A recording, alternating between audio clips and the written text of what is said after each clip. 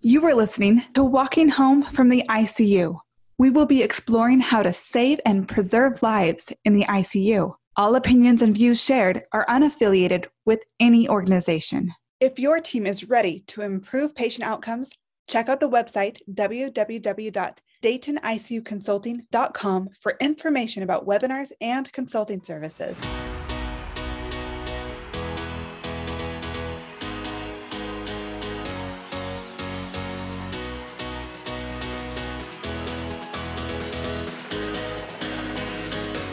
Okay, finally, the long-promised episode on the financial picture of early mobility and delirium management in the ICU. This topic can be a vast rabbit hole, so it has taken me a while to feel like I compiled enough but not too much information on this. Additionally, and not so surprisingly, there is poor accessibility and transparency when it comes to the financial side of medicine. It is difficult to find clear estimates for things like costs for 1 day in the ICU or 1 day of mechanical ventilation. There are some reports, but they are usually from at least 15 years ago. We also know that costs vary drastically between ICU specialties, patients, and even stages of an ICU stay.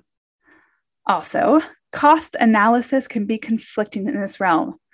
What is cost effective can be contrary with our mission as healthcare workers and the objective of the ICU. For example, prompt death is often more cost-effective, but not in line with most of our societal values.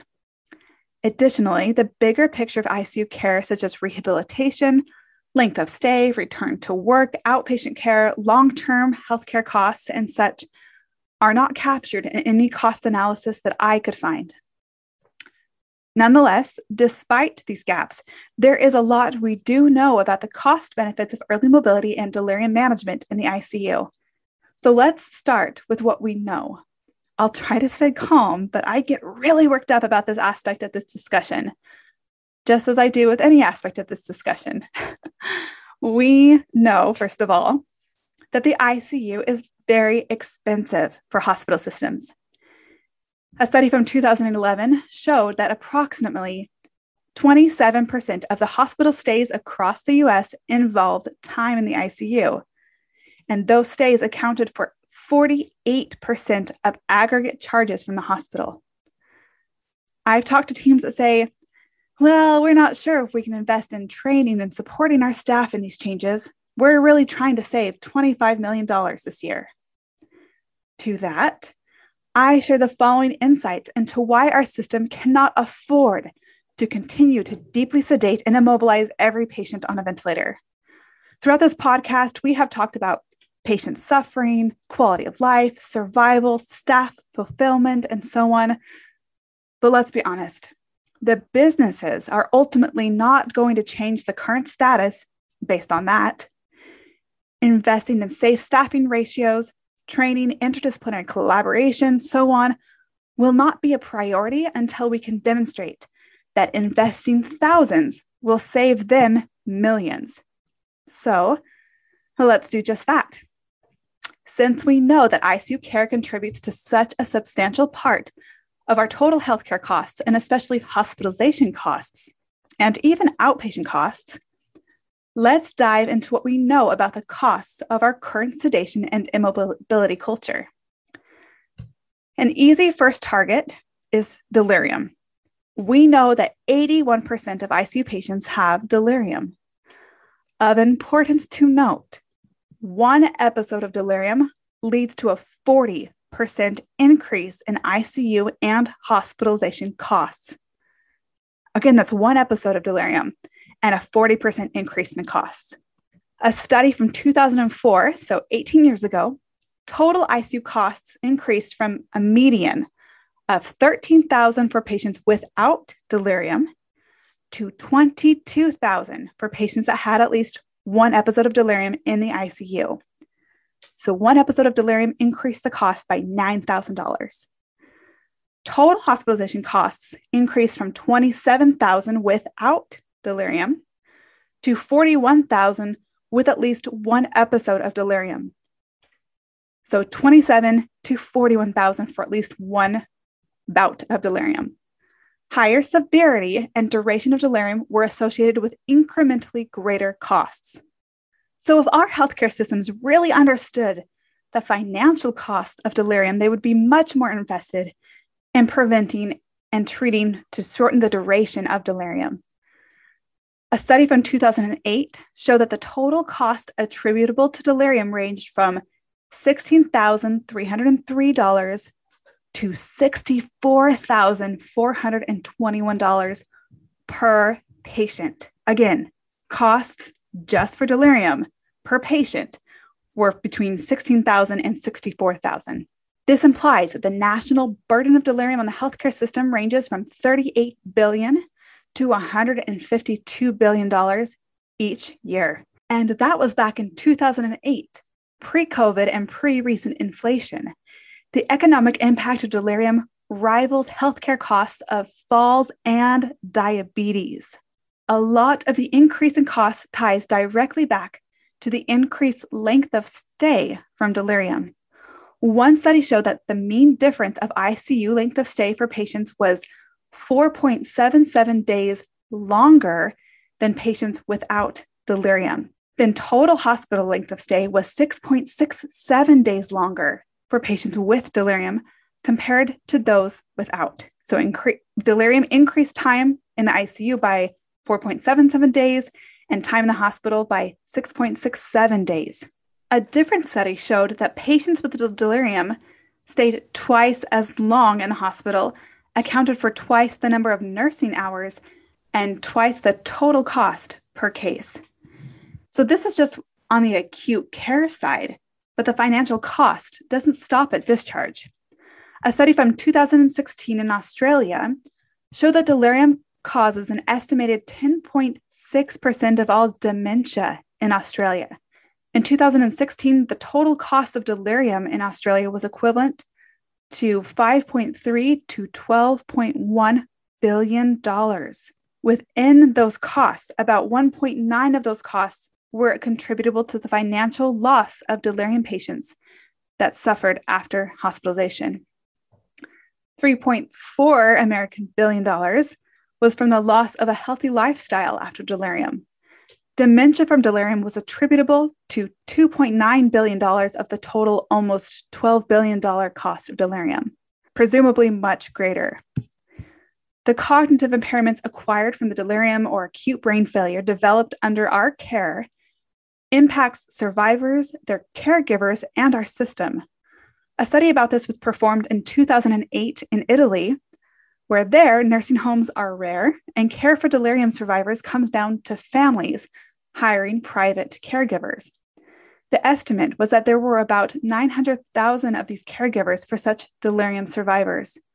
The monthly stipend for these caregivers, which was about $1,100 American dollars a month, paid by the families, posing a significant burden to most families.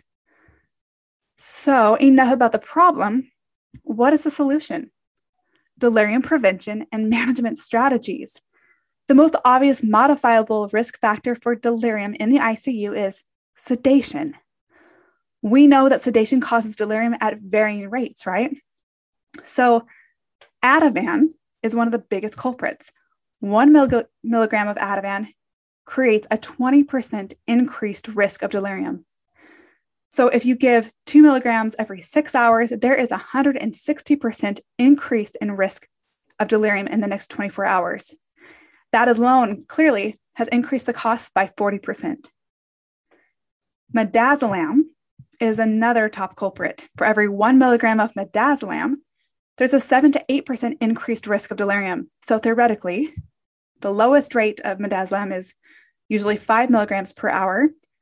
So 5 milligrams per hour over 24 hours is 120 milligrams per day, times the lowest estimate of 7% increased risk, which creates a total of an 840% risk increase of delirium. That is an expensive medication. Propofol has a lower risk compared to benzodiazepines, but certainly depends on the dose, duration, and depth of sedation. Dexmedetomidine has the lowest risk of delirium, though it can still impede delirium prevention interventions such as family engagement and mobility if used for deeper RAS and for a longer period of time. Yet, its lower risk of delirium explains in large part why it is so much more cost-effective than other sedatives. One study compared the costs per patient between dexmedetomidine, propofol, and midazolam. The costs were estimated to be $21,115 for dexmedetomidine, $27,073 for propofol, and $27,603 for midazolam. Dexmedetomidine was associated with a savings of $5,958 per patient compared to propofol, and a saving of $6,487 compared to midazolam. These savings were primarily driven by a reduction in ICU length of stay and the degree of monitoring and management required. So, rates of delirium depend on the agent, dose, depth, and duration of sedation. Subsequently, patient harm or complications and healthcare costs are directly impacted as well. We know that decreasing and especially avoiding sedation drastically prevents and decreases delirium. One delirium bundle that included sedation cessation, early mobility, pain management, and sleep promotion decreased delirium by 78%. The largest ABCDEF bundle with over 20,000 patients showed that the A to F bundle reduced delirium and coma days by 25 to 50% and significantly reduced healthcare costs. Another expensive aspect of our current culture and process of care is the cost of immobility. We know that when patients are sedated and immobilized while on mechanical ventilation, it causes significant muscular atrophy and can lead to prolonged time on the ventilator, time in the hospital, and discharges to LPACs and rehabilitation centers. It has been seen that patients on mechanical ventilation for more than 21 days, presumably sedated and immobile, continue to suffer prolonged physical impairments that require extensive rehabilitation, outpatient care, and results in loss of income. They found that 6 months after discharge, that though lung volumes had normalized, only 38% of patients had returned to work in their previous role, and only 32% had returned in their previous role and hours. This results in a financial burden for healthcare systems and survivors. Likely due to the prolonged time on the ventilator and stay in the hospital and care facilities, ICU-acquired weakness increases healthcare costs by 30.5%. So the financial problem of immobility is clear. What's the solution? Early mobility. Early mobility has proven to drive down healthcare costs. The total net value present over a 7-year time horizon of an early mobility program for a U.S. hospital with 1,000 yearly ICU admissions exceeds $2.3 million. So over 7 years for 1,000 ICU admissions a year, the net value was $2.3 million saved.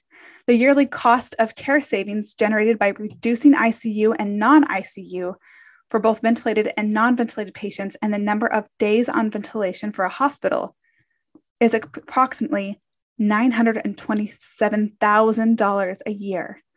The impact of early mobility programs on hospital readmissions generates an additional $93,000 annual savings by reducing U.S. hospital readmission penalties. Remember, the benefits and likely cost savings of early mobility depends on the extent in which it is used. So these studies and calculations reflect savings that were likely with a less progressive early mobility program than the full awakened walking ICU approach that I advocate for. Nonetheless, the financial benefit is clear. Another study evaluating the financial savings from early on was at Johns Hopkins in 2013. They used extremely conservative calculations with 900 annual admissions, but early mobility led to length of stay reductions of 22% in the ICU and 19% for the floor. The savings were conservatively $817,836 for those 900 admissions. Sensitivity analysis, which use, again, conservative and best case scenarios for length of stay reductions for ICU and floor costs, across ICUs with 200 to 2,000 annual admissions yielded financial projections ranging from $87,611 net cost to $3,763,149 of net savings. So essentially, hospitals paid $87,000 to save $3.7 million. They applied these projections to 24 scenarios, and 20 of those demonstrated net savings with small net cost. How are we not implementing these interventions in our healthcare systems? And again, these were very conservative models. We have to continue to remember that just as the outcomes from the A to F bundle are dose dependent, so are the financial benefits, meaning the more aggressive and consistently we prevent delirium and atrophy, the more healthcare costs will be saved. It is repeatedly demonstrated that the investments hospitals make to facilitate those practices have an impressive return on investment. Early mobility alone has shown to reduce the incidence of delirium by even 95%. And remember, delirium increases costs by 40%. This is a significant saving with delirium prevention alone. Yet, when ICU-acquired weakness increases costs by 30.5%, and by implementing the A to F bundle, we can greatly reduce both delirium and ICU-acquired weakness. Can we suspect that combining cost of these complications could lead to 70% reduction in healthcare costs for many ICU patients? Just a thought. Another very expensive aspect of the ICU is mechanical ventilation. The longer patients are on the ventilator, the more expensive their in-hospital and post-acute care are going to be. Things that lead to time on the ventilator are sedation because of the respiratory suppression, slower ventilator weaning, respiratory failure from the weakness of the respiratory muscles and delirium, decreased lung aeration from immobility, ventilator-associated pneumonia, perhaps in large part from the immobility, impaired cough, decreased secretion mobilization and clearance, and so forth. Other things that cause increased time on the ventilator are ventilator-associated conditions, VACs. That includes ARDS, barotrauma, pulmonary edema, pulmonary embolism, and IVACs, which are infection-related ventilator-associated conditions, which include sepsis, ventilator-associated pneumonia. So the more time a patient spends on the ventilator, the more at risk they are of developing a VAC or a IVAC, but then those complications increase the time on the ventilator. Also, delirium and ICU-acquired weakness increase time on the ventilator. So a huge priority in our teams and system should be to only keep patients on mechanical ventilation for the minimal amount of time required to treat the initial complication that led them to require mechanical ventilation. The more we sedate patients and cause preventable prolonged time on the ventilator, the more we expose them to the risks of mechanical ventilation. So, sedation and immobility are ultimately financial sinkholes for our systems. One study showed that mechanical ventilation was associated with a 25.8% increase in daily costs of ICU care. So, what is the best way to decrease time on the ventilator, prevent ventilator-associated complications, and drastically cut costs? Avoid sedation and prompt and active mobility. So when hospital systems refuse to invest in hiring more rehabilitation clinicians, such as occupational and physical therapists, are they really being financially responsible and driving down healthcare costs? What do we know about physical therapy and medical costs? We know that physical therapy in the ICU can decrease time on the ventilator, time in the ICU, and time in the hospital. They improve functional status and improve discharge home rates, long-term functional status, and decrease hospital and ICU readmissions. And all of that results in decreased healthcare costs. A study in Brazil showed that having physical therapists in the hospital for 24 hours rather than 12 hours actually resulted in decreased total medical and staff costs because they so drastically lowered the length of stay and time on the ventilator. Perhaps that's why I'm getting so many incredible pictures and videos from Brazil of COVID patients with high ventilator settings playing volleyball and such in the ICU. They are very motivated to decrease their costs by increasing the presence and application of physical therapy. One study scoured Medicare records and found that occupational therapy was the only spending category in which there was a significant reduction in readmission rates for diagnoses of heart failure, pneumonia, and acute myocardial infarctions. There are so many ways in which occupational therapy prevents readmissions and decreases lengths of stay. They have proven that the bigger their role and presence is in acute and ICU care, the more patients can discharge home safely, the shorter their lengths of stay are, and the less hospital-acquired complications they suffer, which is all proven to drive down healthcare costs. The Johns Hopkins MICU admits about 900 patients each year. In 2008, the hospital created an early rehabilitation program with dedicated physical and occupational therapists. That addition increased their costs by $358,000 a year. However, by the next year, in 2019, the length of stay in that MICU had decreased by 23%, down from 6.5 days to 5 days.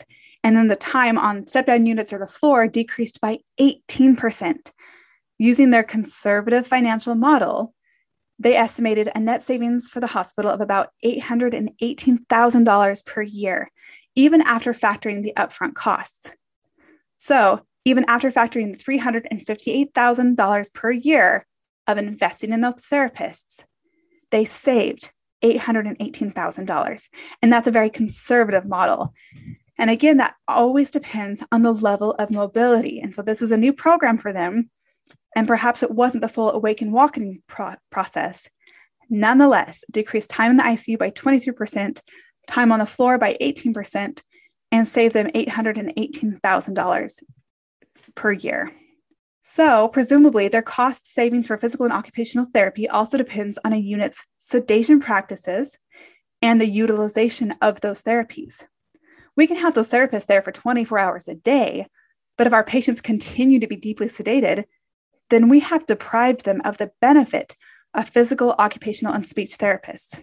We know that true implementation of the ABCDEF bundle decreases time on the ventilator. A study done with 12 ICUs evaluated the impact of just daily awakening and breathing trials. So keep in mind, these are just the breathing trials. Adequate sedation vacations that allow for breathing trials. This is without true early mobility and full delirium prevention with minimal sedation, right? Nonetheless, with just doing these breathing trials, they found a decrease in 2.4 days on them, a decrease of 3 days in the ICU, and a decrease of 6.3 days in the hospital. Their ventilator-associated conditions, so such as ARDS, barotrauma, pulmonary edema, pulmonary embolism, all of those conditions were decreased by 37%. Their infection-related ventilator-associated conditions, such as sepsis, ventilator-associated pneumonia, decreased by 65%. So a 37% decrease in VACs and a 65% decrease in IVACs. Holy cow. Another study showed that the A to F bundle implementation in 2 different ICUs resulted in a reduction duration of mechanical ventilation, ICU and hospital length of stay, restraint use, and reduced hospitalization costs by 24 to 30%, depending on the compliance with all the elements of the bundle. A 24 to 30% reduction in costs just from the A to F bundle.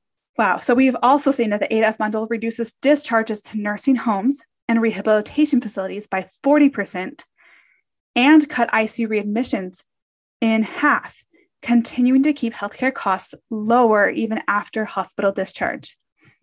Ultimately, our current culture and practices are needlessly expensive and create significant waste and burden on our system.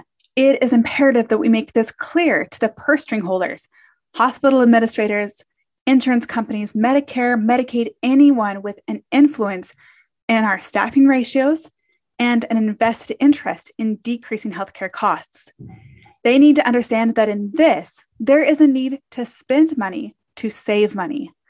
When hospital systems force ICU nurses to struggle to care for 4 patients instead of 1 or 2, they are creating a storm of death, suffering, and incredible expense. When nurses do not have the support, training, and opportunity to avoid sedation, prevent delirium, and mobilize their patients, then they end up doing far more work running to change sedation drips, consequently run and titrate vasopressors, break their backs, turning obese, flaccid bodies every 2 hours, and bear the emotional trauma of constant poor outcomes. Our practices are leading to at least 4.77 more days in the ICU. Though this has to be higher now, I am confident that this is higher because of complications like ventilator-associated pneumonia, failure to wean from the ventilator, pressure injuries, and so forth are on the rise because of the impact of quality of care. These studies and estimates on increased time in the ventilator were not done during COVID and this staffing crisis. That data was collected when a different quality of care was being provided. Logic would lead us to suspect that patients are staying in the ICU far longer as these complications increase. Also, the staffing crisis affects LTACs and sedation practices have worsened in the ICU. More patients are having tracheostomies and requiring LTAC admissions, but are often unable to transfer from the ICU. I asked online how often ICU survivors are staying at least one extra day in the ICU because LTACs were unable to receive their patients. 30% of responders said that this was happening 25 to 50% of the time. 36% said this happened 50 to 75% of the time, and 30% said it happened 75 to 100% of the time right now. This is incredibly expensive and taxing on our nurses and entire teams. We don't have the workforce to afford to make patients sicker, more debilitated, and stuck in our facilities for longer. It doesn't make sense when we can implement practices that will enable our patients to extubate and walk out the doors. This must contribute to the mass exodus of nurses and the increased costs on systems to rehire and half attempt to retain nurses. If we had better protocols and support to provide better care, it would be cheaper and far more effective for ICU teams, patients, families, hospitals, and our entire healthcare system. By understanding the reality of our practices, that sedation is so often unnecessary and results in expensive, lethal, and inhumane repercussions, then we can use the evidence to speak the language of the stakeholders, which is money. We can talk about human suffering with all the passion, but in this, the strongest card to play is likely money. Yet, it is our card to play. Let's show them that poor care is expensive care. The misguided approaches to decreasing healthcare costs and increasing revenue by staffing hospitals at the bare minimum have backfired. What if reimbursement agencies such as insurance, Medicare, or Medicaid really understood that though they won't reimburse hospitals for additional time and care in hospitals for central line infections, they are still reimbursing hospitals for days to weeks of extra time on the ventilator and often preventable additional weeks to months in LTAC or SNFs, all because of the failure to implement preventative measures such as the Aid to F bundle. Hospitals ran to standardize preventative measures such as folate and central line care when they realized they would be financially penalized for those hospital-acquired infections. They increased education, standardized processes of care, ran chart audits, and held people accountable when preventable events happened. But what will get them to have the same approach to preventing delirium and ICU-acquired weakness? If they knew they could lose potentially hundreds of thousands of dollars per patient when a patient was inappropriately sedated and immobilized and suffered delirium for weeks, would they rush to adequately staff the units, make sure RAS scores were accurate, CAMS tests were being done, physical and occupational therapy was being promptly and optimally utilized? What if reimbursement agencies audited for awakening and breathing trials? What if hospitals weren't reimbursed for tracheostomies and the rehabilitation required from diaphragm dysfunction and ICU-acquired weakness that occurred during inappropriate sedation and immobility practices? Would the A to F bundle suddenly become more important when framed in terms of dollar figures? What if poor sedation and mobility practices were recognized as malpractice in court? It is easy to demonstrate that we are generally practicing against 10 to 15 years of evidence. It is simple to trace patient harm, suffering, and costs back to sedation and immobility practices and the failure to practice the A to F bundle. What if we started to think, Wow, how could I defend myself in court for a RAS of -3? How could I explain allowing that dose of midazolam? How could we justify the failure to have this patient out of bed for 3 weeks? What if hospital systems and even clinicians felt the pressure of those liabilities? I am convinced that if money talk is what it takes, then we can do that. References to all these studies are on the blog. Use them. As we face this medical revolution, let's bring the evidence to the table and to support our plight for safer staffing ratios and better patient care. It is clear that humane care is cost-effective care. Thank you for staying in critical care medicine. Thank you for advocating for your patients against all the barriers. I am convinced that painting the financial picture in these discussions will provide compelling advocacy for staff and patients alike. It's up to us to shape the future of critical care. Study and understand the research. Play these cards with confidence. If you want to join in on the conversation, leave a voicemail at 801-784-0472 or reach out to me on Twitter.